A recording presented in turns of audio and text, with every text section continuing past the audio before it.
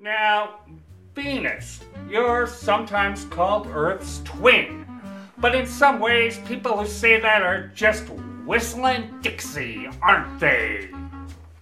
I may have a core, mantle, and crust much like Earth, but my surface is hotter than a $2 pistol. I'm not giving up my secrets anytime soon. Now, I love Venus, but Venus is my least favorite planet when it comes to trying to use it to learn about it, right? So all of the techniques that we would normally use to study the interior of a planet are really hard at Venus for a variety of different reasons. We can actually use the rotation of a planet and the shape that the planet gets from that rotation to learn about the interior structure of a planet.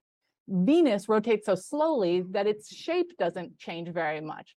And its axis that it rotates about doesn't vary a lot from the actual axis that the Venus rotates around the sun. So we also can't use that information. It's very frustrating. Venus is just a very frustrating planet.